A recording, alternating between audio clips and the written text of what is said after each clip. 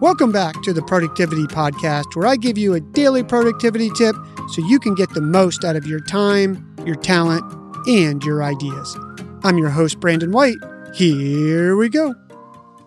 In Colorado, they're famous for the Rocky Mountains, but what you might not realize is that the state is divided almost exactly in half, and to the east are the Great Kansas Plains. Because of the unique landscape, Colorado is one of the few places in the world where both bison and cows roam in close proximity. When storms come across the country, they must always come from the west and blow to the east. What cows do is natural. They sense the storm coming from the west and they start running towards the east. The problem with this is that cows can't run fast. So the storm catches up with the cows quickly. And without knowing any better, the cows continue to try and outrun the storm. But instead of outrunning the storm, they actually run right along with the storm, maximizing the amount of pain, time, and frustration they experience from this storm. Not the smartest thing to do, right? Humans do the same thing all the time. What bison do, on the other hand, is very unique for the animal kingdom. Bisons wait for the storm to cross right over the crest of the peak at the top of the mountain, and as the storm rolls over the ridge, instead of running east away from the storm, they run west directly at the storm. By running at the storm, they run straight through it, minimizing the amount of pain, time, and frustration they experience from the storm. Yet, it's the exact same storm the cows experience.